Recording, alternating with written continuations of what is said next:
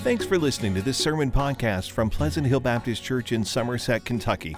Please make sure to visit us online at phbcsomerset.com. I say, well, that's interesting.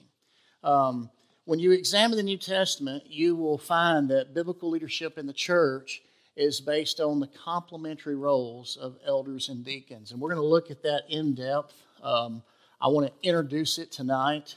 And so this lesson is going to be simply an introduction. And then we'll get more in depth as we go from week to week. Let me start out with some personal notes first. Being a typical Southern Baptist preacher boy, I went to Southern Baptist College, Union University in Jackson, Tennessee. And after pastoring my first church, God led me to leave the pulpit where I was. I was 23 years old, pastoring a church. I didn't know what I was doing. Many times I still don't know what I'm doing, Gordon, but that's beside the point. And anyway, I felt led to join this church that was just one county over, and a lot of fun things were happening. I met a guy there, the pastor. He kind of became my unofficial mentor. Once I made the decision to go there, I ended up meeting my wife, and we got married a year later. And the church was going along, and in about 3 to 4 years' time, I was called as their associate pastor and ultimately as their next senior pastor. I was there for 12 years. I witnessed the church. It was born out of a traditional church that birthed a contemporary church, and they were in a metal building, like a warehouse building, and they started from scratch. They didn't have any bylaws. They didn't have any constitution. They were going to get that done, but at the moment when they started as a new church plant, they didn't have that. And so anyway, long story short, they decided that they needed leaders in the church.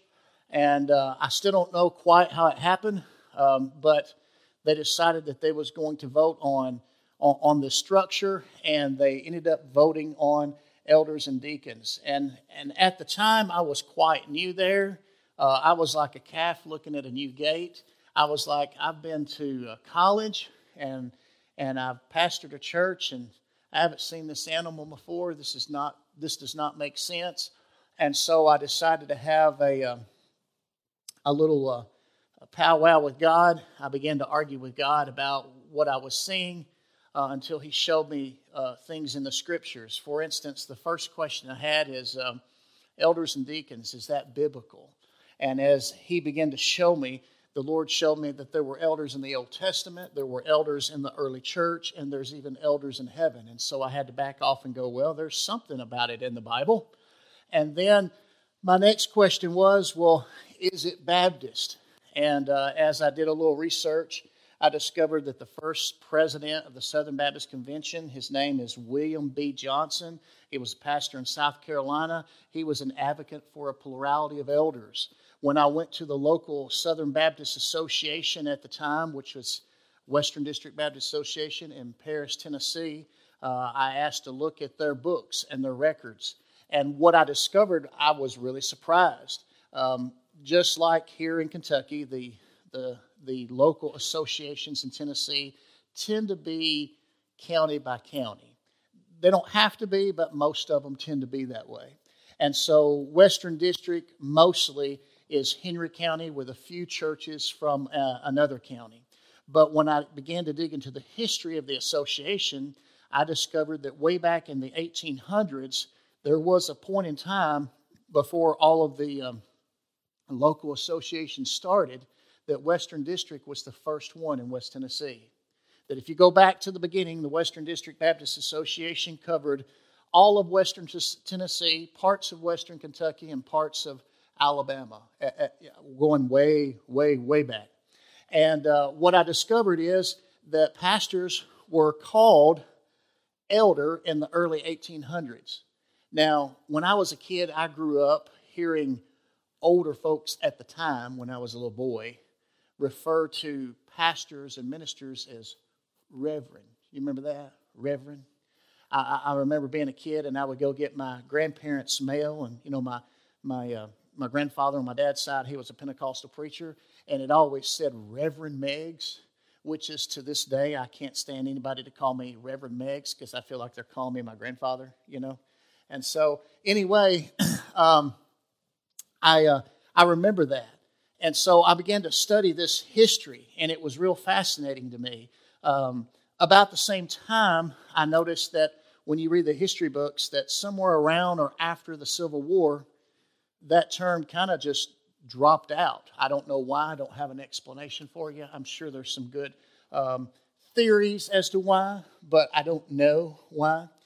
And then not long after all of that, as I was in this process of discovering what the Scriptures say and what does history say, about that time I also was asked to do a wedding. And it was a couple of people in the church, but they wanted to get married in a sister church in the same community because one of them had grown up there when they were a little girl. So here I am 3 miles down the road in the same community from the church where I'm pastoring at the time, and we're fixing to do a wedding. And while I'm waiting for the wedding, it's a very small country church, just one aisle down the middle, 2 sets of pews, and then you've got everything that you're used to behind me. I noticed that back here there's a door, and it's to the pastor's study. And so I kind of gravitate toward that door, and as I'm hanging out by that door just waiting for everything, I noticed there's plaques on the wall. And so I began to look at these plaques, and one of them is really, really old, and as I began to read it, it's telling a story about something that had happened a long time ago in the church, and it says Elder so-and-so. Now, this is a Southern Baptist church, and I'm like, wow, I'm seeing glimpses and pieces of history, of Southern Baptist history that I didn't know existed.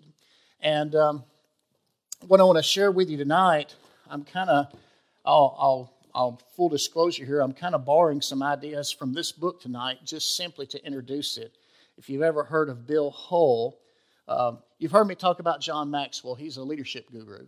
Well, Bill Hull is a discipleship guru, and he wrote a book a few years ago called The Disciple Making Church. And that's kind of, I want to use a little bit of the ideas from his book just to introduce this tonight. He makes a good point and observation where he begins to look at what it was like to be one of the disciples that followed Jesus.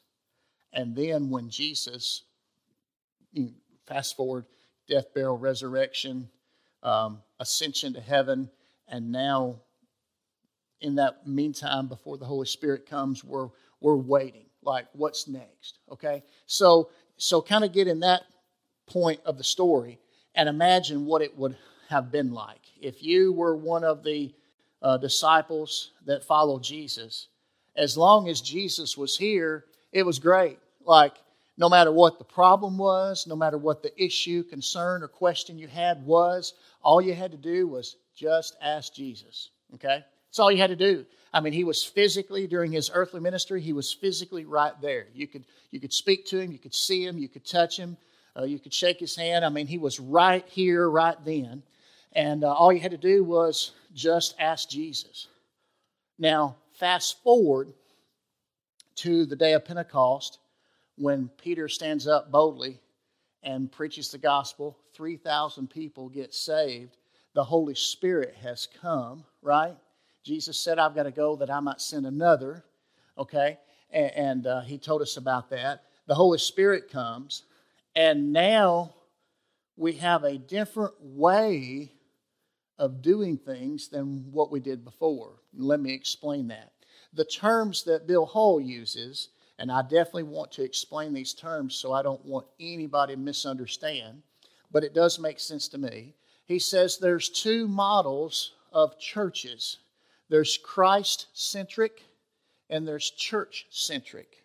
Now, if you're like me, if you're spiritual minded, you're going to say, well, for $300, Alex, I'll take Christ-centric because that sounds like the better answer, right? But hear me out for a minute. The Christ-centric or Christ-centered model is all about when Jesus was physically present. All you had to do was just ask Jesus. And because he was physically present, just let Jesus handle it. Now, Jesus has ascended to heaven. He has sent the Holy Spirit.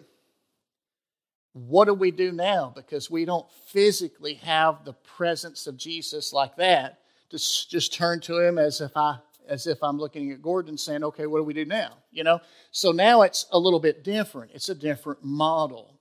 And so at this point, I want to help you understand that we're going to look at 3 different churches tonight in the book of Acts that kind of traces how the gospel went from Jerusalem to the then known world and what they learned. And the title of my lesson tonight is The Structure of Disciple-Making Church. The structure of a disciple-making church. And what you will find is this has everything to do with leadership.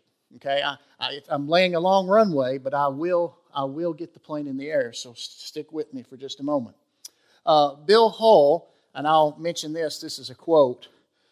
He says, there are 5 major changes that will be necessary for any church that wishes to move from being Christ-centric to church-centric. And I've defined those terms now. Christ-centric is referring to when Jesus was physically on earth and you could just turn to him and say, let's just ask Jesus. Church-centric is he's now in heaven, we have the Holy Spirit, and we're still called to follow him, but he's not physically in front of us, in front of our eyes like he was then. It's the same, but it's also different. Here's what he says. He says 5 major changes will be necessary when you shift from just ask Jesus to what do we do now. One of them is leadership.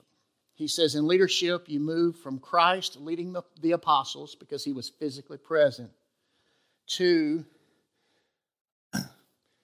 elders leading a congregation.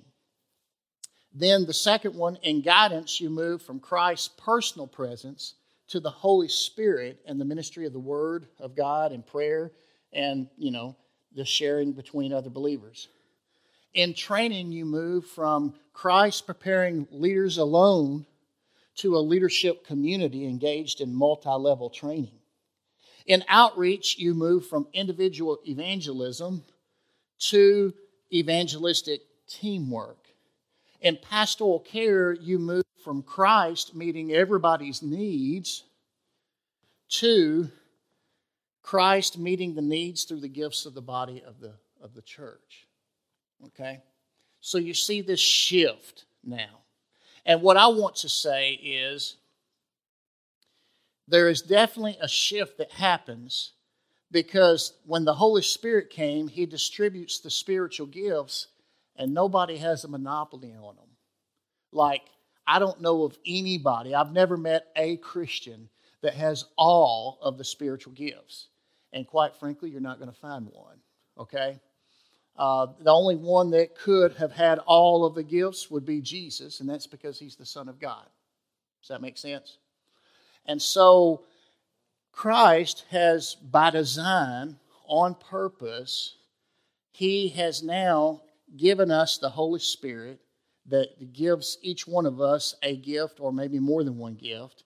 And by nature, we as his people, as a body of believers, are now, we're fully dependent on him, obviously, but we're interdependent with one another because we're the body of Christ. Okay, we're his hands, we're his feet, we're his voice, so on and so forth. So my position tonight, I'll always like to do this when I'm doing something new. My position tonight and moving forward during this series on biblical leadership, my position, and I don't say this to impress you, but those of you that like to dig and do your research, if you know what terms I'm using and what they mean, you can understand where I'm coming from. So that's why I say this. But my position is elder-led congregationalism. You might say, well, what is that? Well, maybe I should start by saying what it's not, okay? There are different faith groups out there that have elders, and some of them, without naming names, some of them practice elder rule. I don't believe the New Testament teaches elder rule. Elder rule, now every word I'm saying right now matters, okay? Elder rule means that the elders rule the church. And if the elders rule the church, then you really don't have much of a need for business meetings and so on and so forth, because the elders, they rule the church. So when I talk about biblical leadership and elders, that's not what I'm talking about, just to be clear. There's a difference between elder rule and elder led. And I'm not just splicing hairs here. I'm really wanting to make a distinction between these two ideas. Elder rule means that elders rule the church. Elder led means they simply lead the church. But congregationalism, when you say elder led congregationalism, it's really two sides to the same coin. We know what congregationalism is. We believe that and we practice that as Southern Baptists. Congregationalism simply means that the congregation, the body of believers here at Pleasant Hill, is fully autonomous. Okay, nobody from the outside can come in and tell us what to do. That we are under the lordship of Jesus Christ, and that as a congregation, when we gather together to meet and conduct business of this local body, the congregation has the final voice and the final vote. That's congregationalism. And some people might think, well, does elder-led, does it conflict with that, or does it complement that? I would say it complements that, okay? Many Southern Baptist churches are single elder-led congregational churches. Again, I'm using terms specifically for a reason. What do I mean by single elder-led?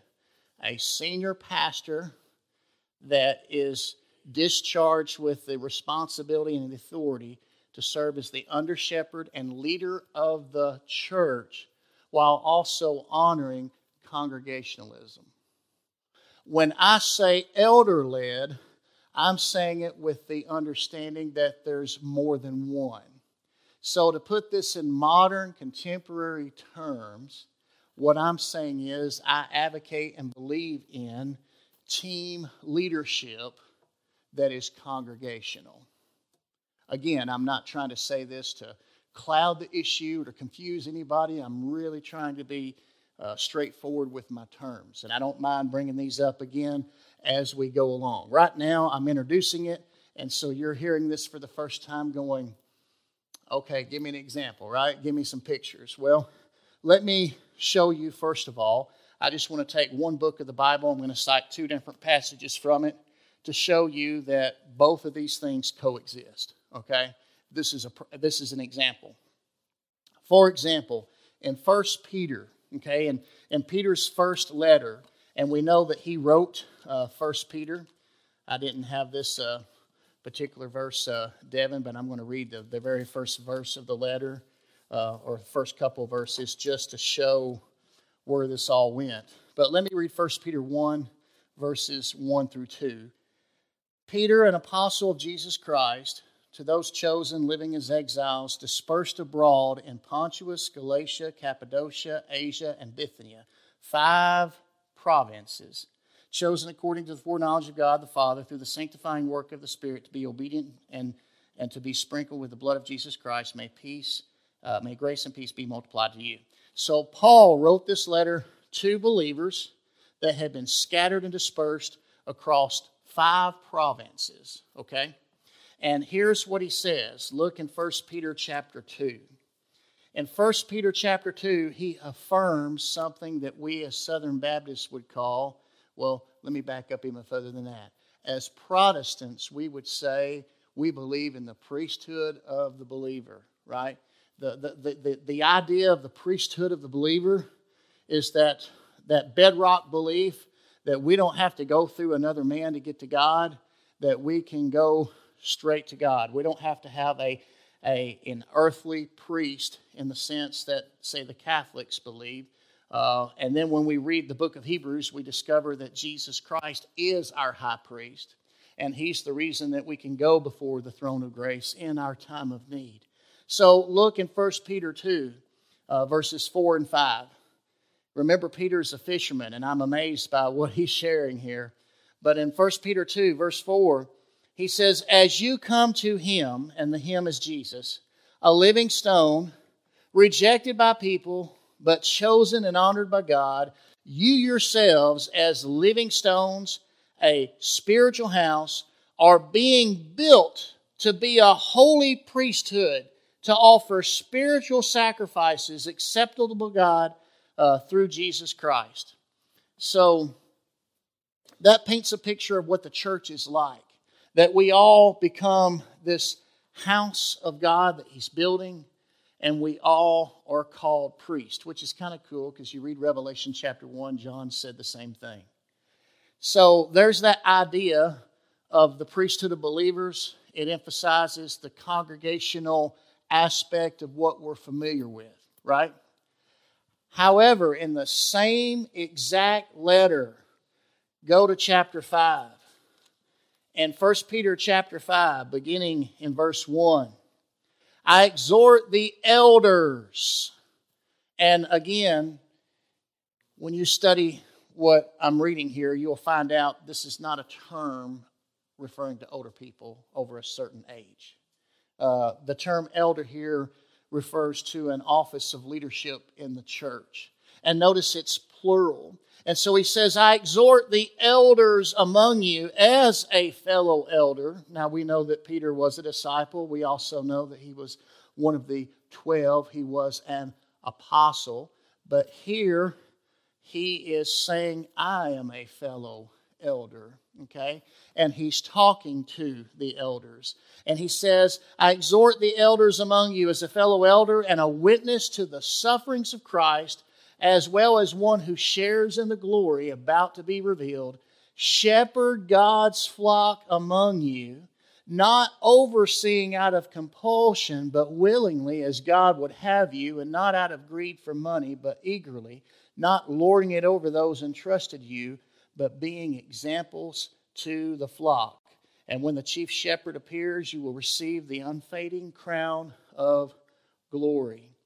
Again, you'll note that Peter uses the term elder, shepherd there in verse 2, which only once or twice in the New Testament is translated pastor. And then overseer, not overseeing out of compulsion, but willingly. He's using those terms interchangeably to refer to the same person, to refer to the same office. And so here is Peter that is writing his letter to believers that are scattered across 5 provinces. I do believe they believe in the priesthood of the believer, but he's also reminding them of plurality leadership, team leadership in the form of elders. And they are compatible, okay? They are compatible. Now, with that said, let's dive into this. So the meat of my lesson tonight is this. I want to take a few minutes and look at 3 churches in the New Testament, all from the book of Acts. And I use these 3, thanks to the research from Bill Hull, because of what they illustrate and what they teach us. The first church is Jerusalem. I mean, that's where the church was born, right? On the day of Pentecost, there in Jerusalem, they were gathered in the upper room. The Holy Spirit came. Peter boldly stood up and he began to preach. And all of these Jews that had come from who knows where outside of the nation of Israel, they had come. And they're hearing the gospel in the language of where they come from. And at first, people can't quite figure it out. They're like, what are these people babbling about? Are they drunk with wine? And Peter stands up and says, it's 9 o'clock in the morning. And people are hearing the word of God in their language. And Peter begins to preach the gospel. And 3,000 people get saved. The church was born in Jerusalem. Jerusalem really was the first church. And give you a few, not too many, but a few examples of Scripture. Let's jump to Acts 15 real quick. The term elder is first occurring in chapter 11, but I'm going based on theme right now.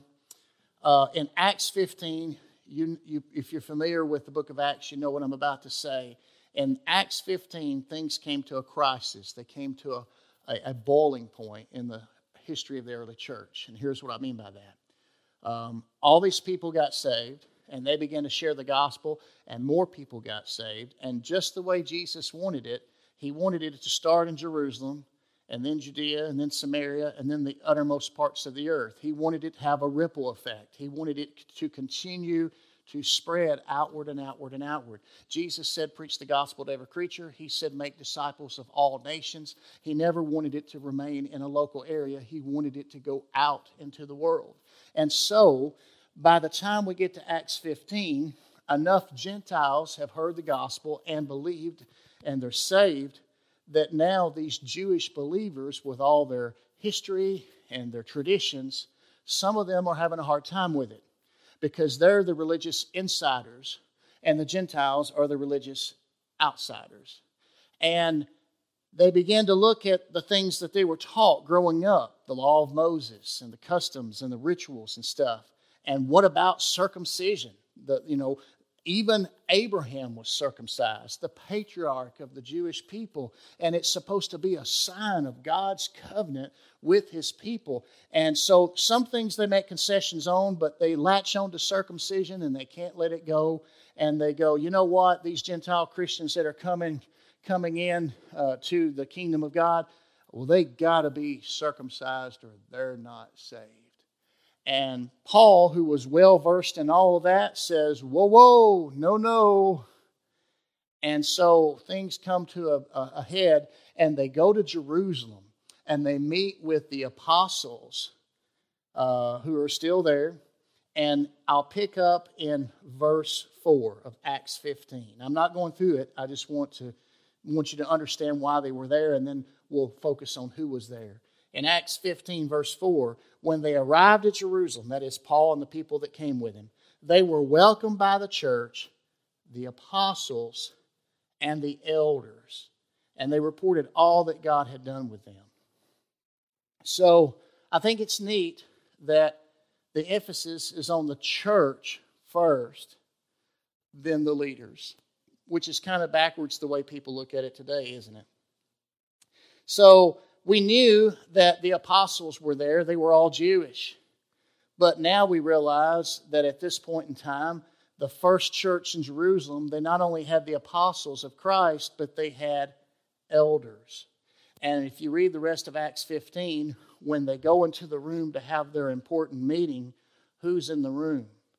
The apostles and the elders and the people that Paul brought with him.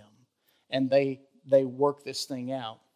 Now, go to Acts 6. Go a little backwards now. In the early days there of the church in Jerusalem, they had a problem. In Acts 6, verse 1, in those days, as the disciples were increasing in number, there arose a complaint by the Hellenistic Jews, that means the Greek-speaking Jews, against the Hebraic or the Hebrew-speaking Jews, that their widows were being overlooked in the daily distribution. And the 12, that refers to the apostles, they summoned the whole company of the disciples, and they said, it would not be right for us to give up preaching the word of God to wait on tables. Brothers and sisters, select from among you 7 men of good reputation, full of the Spirit and wisdom, whom we can appoint to this duty, but we will devote ourselves to prayer and to the ministry of the word. And this proposal pleased the whole company. And then it tells you the 7 men that they chose. And then in verse 6, they had them stand before the apostles who prayed and laid their hands on them.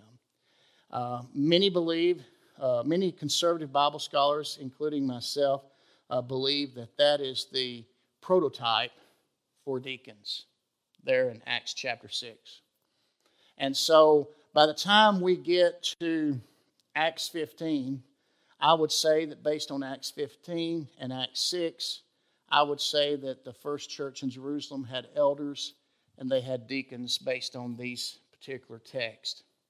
Now, keep in mind, that's just the mother church, the original church, the first church, Jerusalem.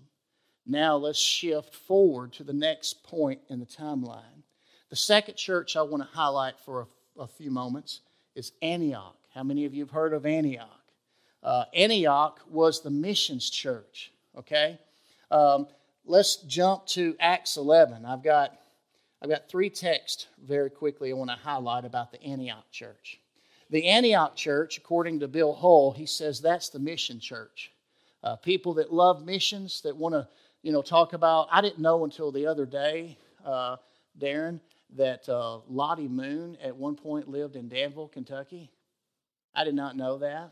But apparently there's one of those historical markers that you see in Danville in front of First Baptist when you're going out of town. I had no idea there was a connection there. Didn't know it. Well, anyway, Antioch is a missions church and the mother of missions.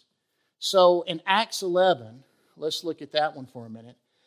In Acts 11, verse 22, it says, news about them reached the church in Jerusalem, and they sent out Barnabas to travel as far as Antioch. In other words, Antioch is in Gentile country, and God has done a work because remember on the day of Pentecost when all these Jews from surrounding areas came to Jerusalem, they heard the gospel in their own language. They ultimately left Jerusalem and went back to wherever it was they were living in the Roman Empire, and that's one way that the gospel, got out.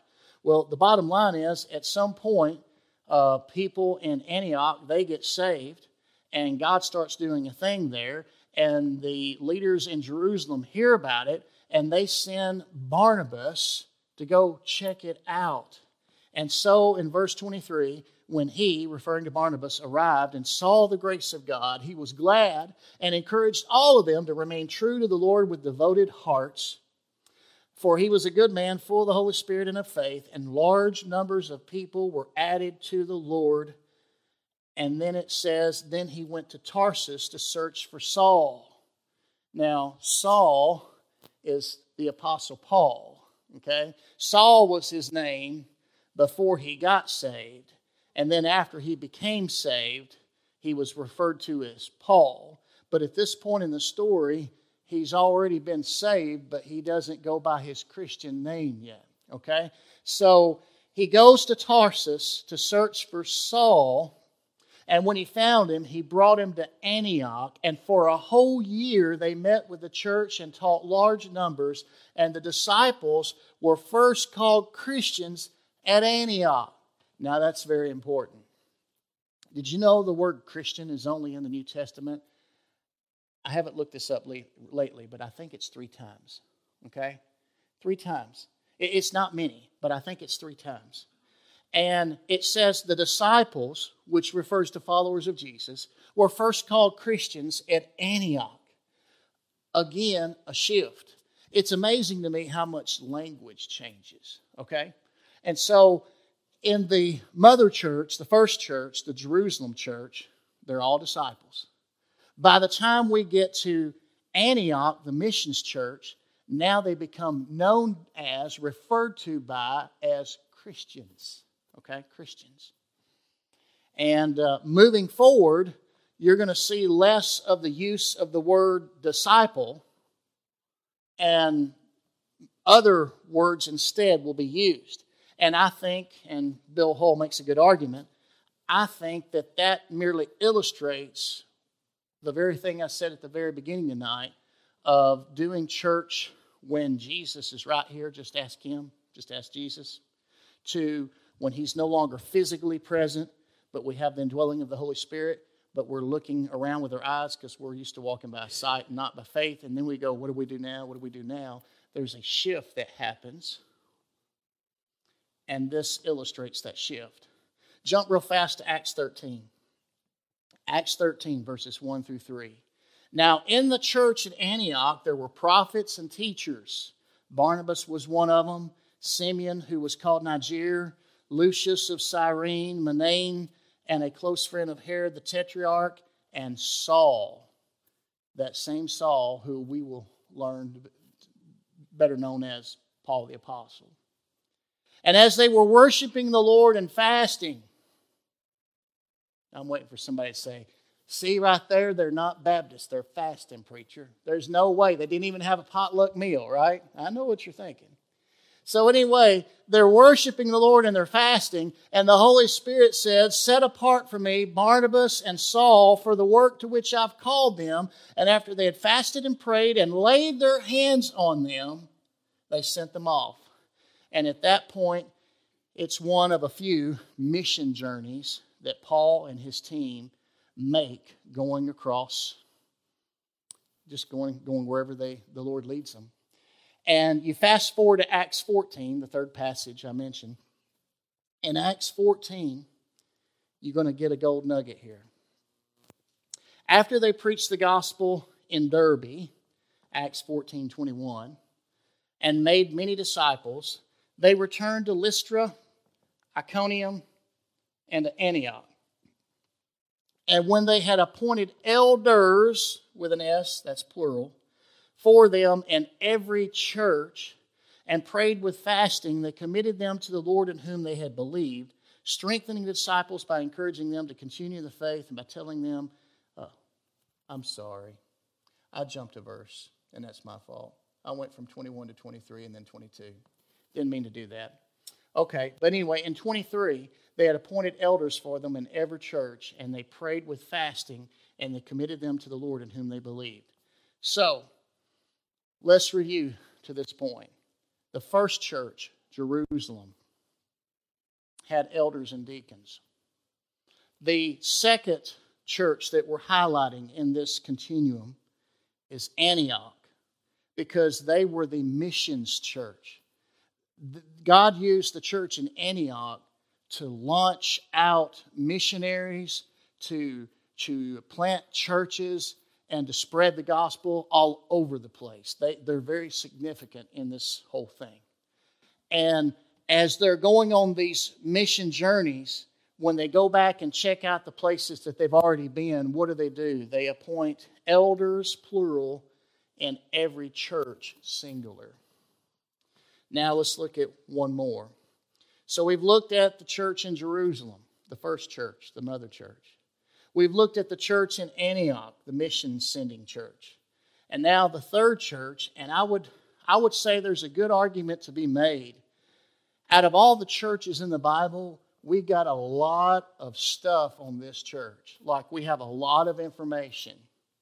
And the answer is Ephesus. Ephesus. The church in Ephesus. And Bill Hull calls it the disciple-making church. Not that Jerusalem wasn't, they obviously were. Not that Antioch wasn't, they obviously were. But for us to relate to these three churches, really want to look at Ephesus for a few moments. How do we know so much about Ephesus? Well, you can read in the book of Acts when Paul first went to the church. Well, excuse me, I'm getting ahead of myself. In the book of Acts, when Paul first went to Ephesus, and he asked them if they had the Holy Spirit. And they said, well, we've heard of the baptism of John. And he goes, oh. And then he begins to preach the gospel, tell them about Christ and all that, and they get saved and they receive the Holy Spirit. Before you leave the book of Acts, he has to say farewell to the elders from Ephesus. So you know about Ephesus through his mission journeys in the book of Acts. You know about Ephesus because we have a letter in the New Testament called the Ephesians, the church in Ephesus. You know about Ephesus because when Paul wrote his first letter to Timothy, 1 Timothy, he left him in Ephesus and he gave him instructions. So you've got passages in Acts, you've got the book of Ephesians, you've got the book of 1 Timothy, and then you also have, remember in Revelation 2, the 7 letters to the 7 churches. The first one, Ephesus. They were the ones that had lost their first love. Well, anyway, there's a lot that we know biblically, scripturally, about the church in Ephesus. Let me very quickly give you a couple of things, and then I'm going to wrap this up. Acts 19. In Acts 19, beginning in verse 8, Paul entered the synagogue. Now, this passage is about Paul's already in Ephesus. In Acts 19, verse 8, Paul enters the synagogue, and he spoke boldly over a period of 3 months arguing and persuading them about the kingdom of God. But when some became hardened and would not believe, slandering the way, in my Bible that's in caps, the way.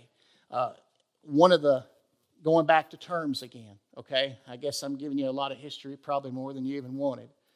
Another term that believers were referred to as is followers of the way, okay? And when it says here in Acts 19, slandering the way in front of the crowd, that means they were slandering believers, Christians, in front of the crowd. They were calling them followers of the way. Why were they known as followers of the way? Because Jesus said, I am the truth, the life. I am the way, the truth, and the life, right? John 14:6, he said, I am the way. All right, so he withdrew from them, taking the disciples, Paul did, and he conducted discussions every day in the lecture hall of Tyrannus.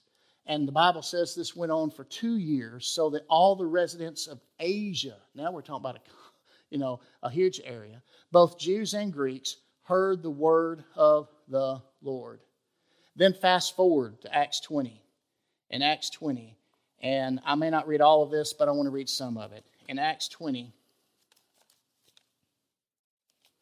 there we go. In Acts 20, picking up in verse 17.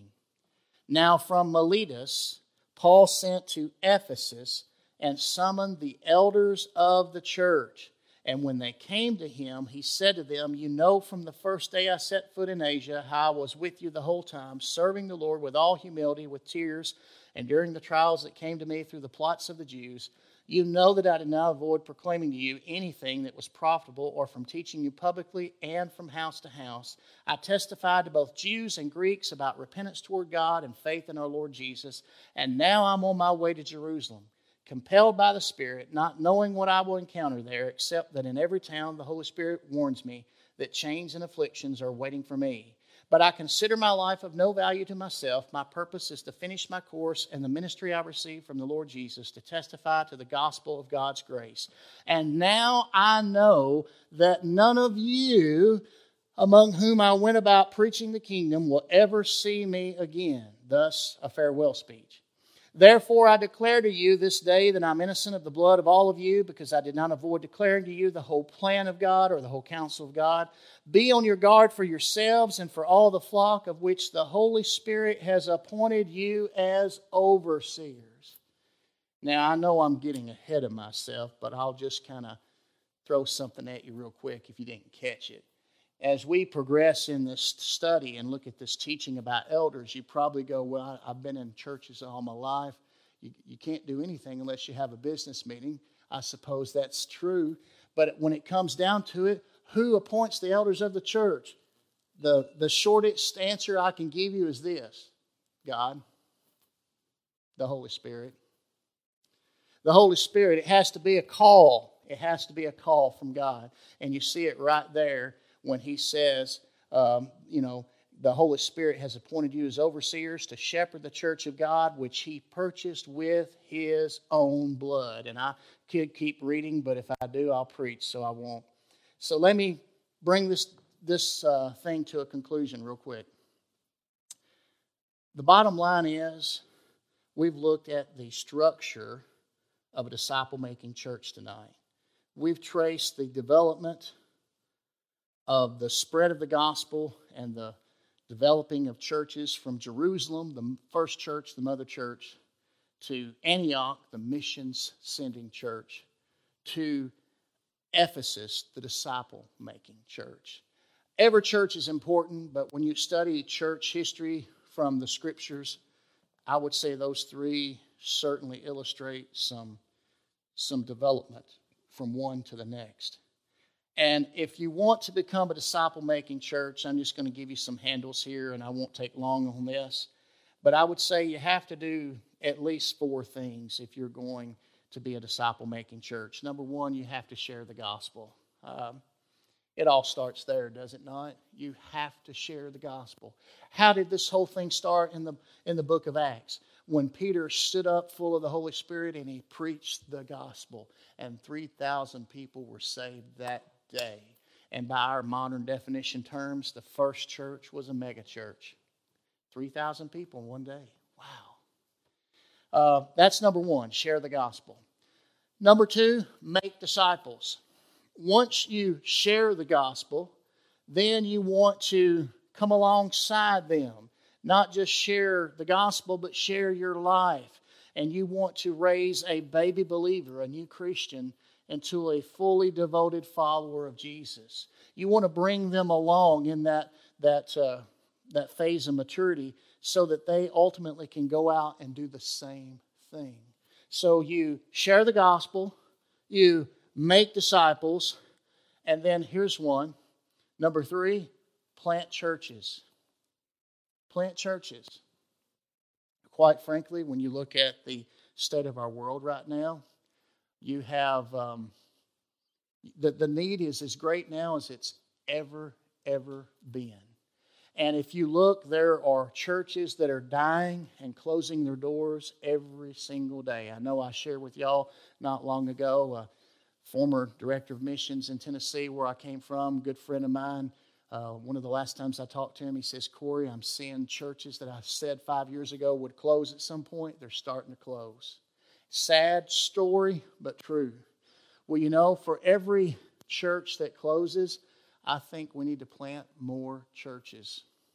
I really do. I don't think you can have enough churches. Until everybody gets saved, there's always room for one more church because people need to hear the gospel. Disciples need to be made. So plant churches. I hope you saw that as we went through the progression in the book of Acts because that's what Antioch did. You know, they shared the gospel, they made disciples, they planted churches. And then the fourth thing, you got share gospel, make disciples, plant churches. And the fourth and final thing, develop leaders. And that sets the stage for everything we're going to look at in the next 9 weeks, is you have to develop leaders.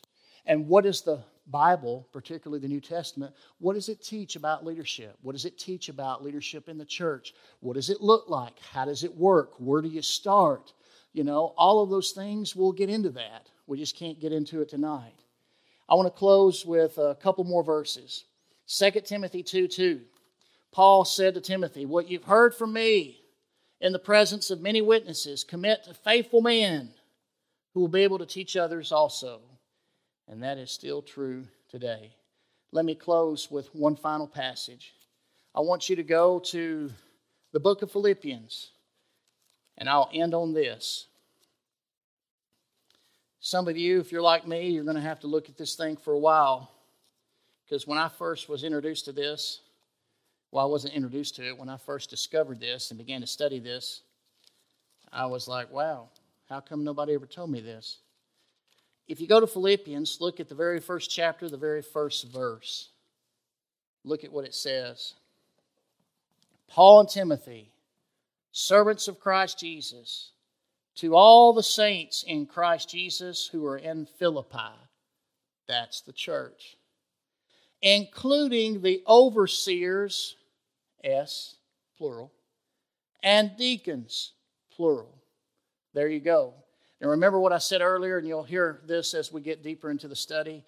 Elder, overseer, pastor, shepherd, all those terms are interchangeable to refer to the same group of people, the same office of leadership. And here in Philippi, he greets the church first, and he includes the overseers and the deacons, both plural, in a single congregation. Well, I will leave it there, and my challenge to you tonight is simply this. I would encourage you to pray that God will continue to work in our church, that we might strive to be a disciple-making church where we share the gospel, make disciples, plant churches. I've shared this with the church council for, well, it's been a while. I think it was pre-COVID, actually, Gordon. But I'll share it with y'all now. I think it would be cool someday if we birthed a church. I don't have no scheme. I don't have no plans, okay? I really don't. I'm just saying I think it would be cool. As cool as it is to see people get saved, I think it's cool to see more lighthouses. You know what I mean? And when I look around at some of these struggling, dying churches in our county, I don't know what the answer is, but whenever a lighthouse goes out, it grieves me that now the darkness is winning. I'd like to see more lighthouses, you know. If I can do anything to help that, then praise God, I'll pray to that end, because it's all about the kingdom of God, okay? So share the gospel, make disciples, plant churches, and develop leaders. Develop leaders. I think we have to change our paradigm. We're so used, let me be a little crude tonight, pardon my French, but we're so used to counting butts and seats. We're so focused on seating capacity. What about sending capacity? Wouldn't it be great if God used our church to raise up and build up people and then send them out and to expand the kingdom of God right here and wherever He wants it to go? I think that would be awesome.